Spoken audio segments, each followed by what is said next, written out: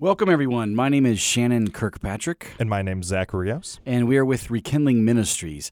One of the things that Rekindling does is they teach these things called spiritual lenses, which are biblically based paradigms and perspectives to kind of help you look at life a little bit differently and make wiser decisions. And so what we're going to do today is we're going to present to you just quickly one of those lenses that we call sweet and sour. Yeah, and so just to start off, I just want you guys to think about sweet and sour dishes. We all love some good Chinese, and what is it about those two different flavors that we like? Well, with sweet, those things we like because they're pleasurable typically. They just taste good and that sort of thing. With sour dishes, they're still good and they taste good, but it's that striking boldness that really gives us the flavor that we desire. And so both of those things really combine into a comprehensive and complex experience that makes eating that pleasurable. And so in the same way, applying that to, say, on a spiritual level, if you want to live a life submitted to God, one of the things that you can do is think of it as a sweet and sour experience. We're going to move beyond pros and cons because we believe there's really no cons when it comes to following God. But we're going to be honest, we feel like it's not all sweets. Yeah. And so this concept of sweet and sours can be applied here. And so definition-wise, a sweet is a good thing that will make you smile, whereas a sour is an equally good thing that will make you wince, kind of a no pain, no gain type of attitude.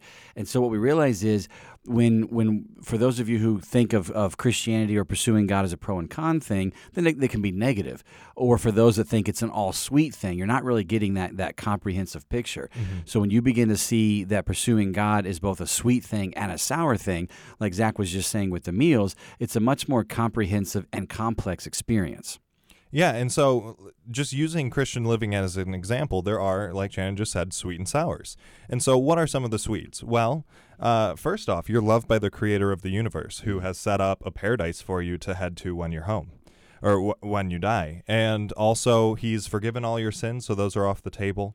And also just provides you peace, joy, and just all of the different fruit of the Spirit. And so we have access to those things in their purest form. But there's also, like he was saying, sours. And so one of the main ones is that you're not the boss of your life anymore. You need to submit yourself to Christ.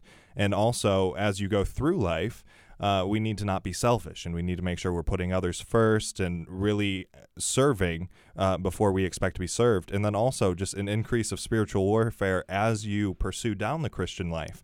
It's just going to become a lot more potent as we continue on.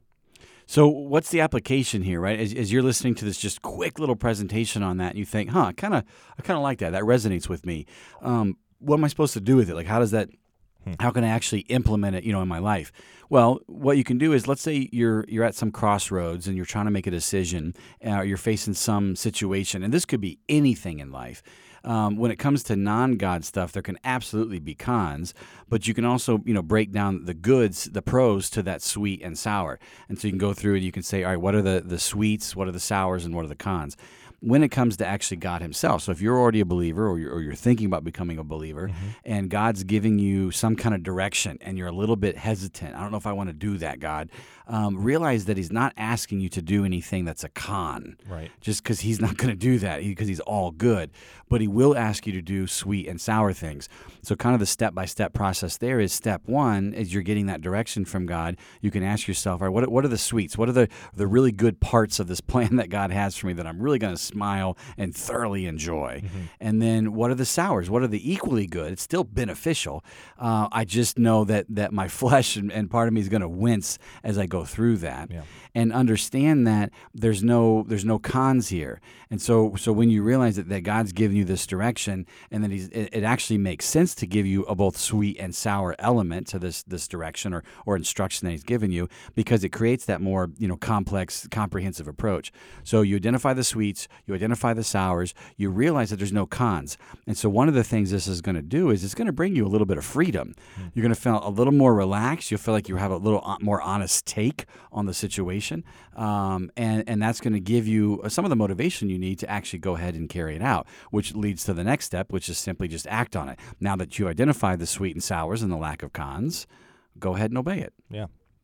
And so this is really just a quick little snapshot of this lens. And if you would like to hear more, you can visit the Rekindling Ministries podcast episode 1.02 on podbean.com, or if you'd rather, you can download the free Podbean app on both Apple and Android. And so we just want to thank you guys so much for listening. Thanks. Have a great day.